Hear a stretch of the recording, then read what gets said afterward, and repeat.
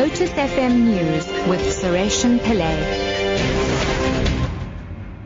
7 o'clock, good morning. Investigations are continuing between British and South African authorities after a stowaway fell to his death from a British Airways plane in West London.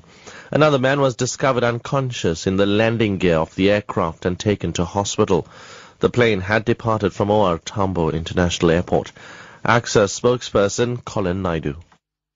At this stage, I can say that the investigation is still continuing between the British authorities and local authorities in terms of identifying who the stowaways were. To my knowledge, it is a very rare incident in South Africa, but what I could gather from information received from OR Tambo is this is the first of its occurrence in the past, I would say, 10 years. But certainly areas of access and egress, that's where our security agencies are more prominent in terms of after this incident to ensure that a reoccurrence does not happen, and that's why the police are also deployed in those areas to ensure that those access and egress areas are well guarded. The search for a missing woman thought to have fallen off a yacht will resume at the Tugela River mouth in KwaZulu-Natal this morning. National Sea Rescue Institute spokesperson Craig Labanon says the woman's husband raised the alarm, claiming he had been asleep when his wife disappeared. The couple had sailed from Durban and were heading for Madagascar. Sea rescue crafts and helicopters have been deployed to assist in the search. The 58-year-old woman is originally from Johannesburg, while her husband is from Britain. The Gauteng Education MEC Panyaza Sufi has committed to support teachers and ensure they are properly remunerated. He says together with teacher unions, they've written to the Presidential Remuneration Commission. They are calling for the review of teacher salaries to ensure they remain within the profession. He was speaking during his department's budget vote in the Gauteng legislature. If teachers are not appropriately remunerated, it will be difficult for these teachers to be part of the education system.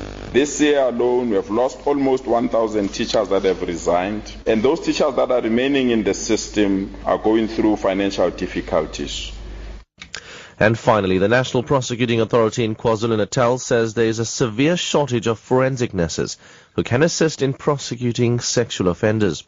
Forensic nurses are vital in collecting DNA from victims, which assists the prosecution in building their case. There are currently only 2 forensic nurses operating in the province. State Advocate Mzokolo Rusi says they require about 20 forensic nurses to operate efficiently. We are running short of doctors. In our centers, when we need a doctor, the doctor won't come as soon as they are wanted.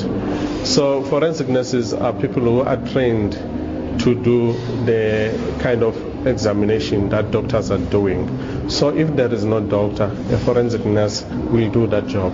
And the forensic nurse will complete the necessary forms like the doctor is doing. And after that, they go to court, they testify like doctors. We secured more and many convictions from the forensic nurses' testimony. Top story at 7 o'clock. Investigations are continuing between British and South African authorities after a stowaway fell to his death from a British Airways plane in West London. I'm Sureshan Pillay, back at 8. Lotus FM.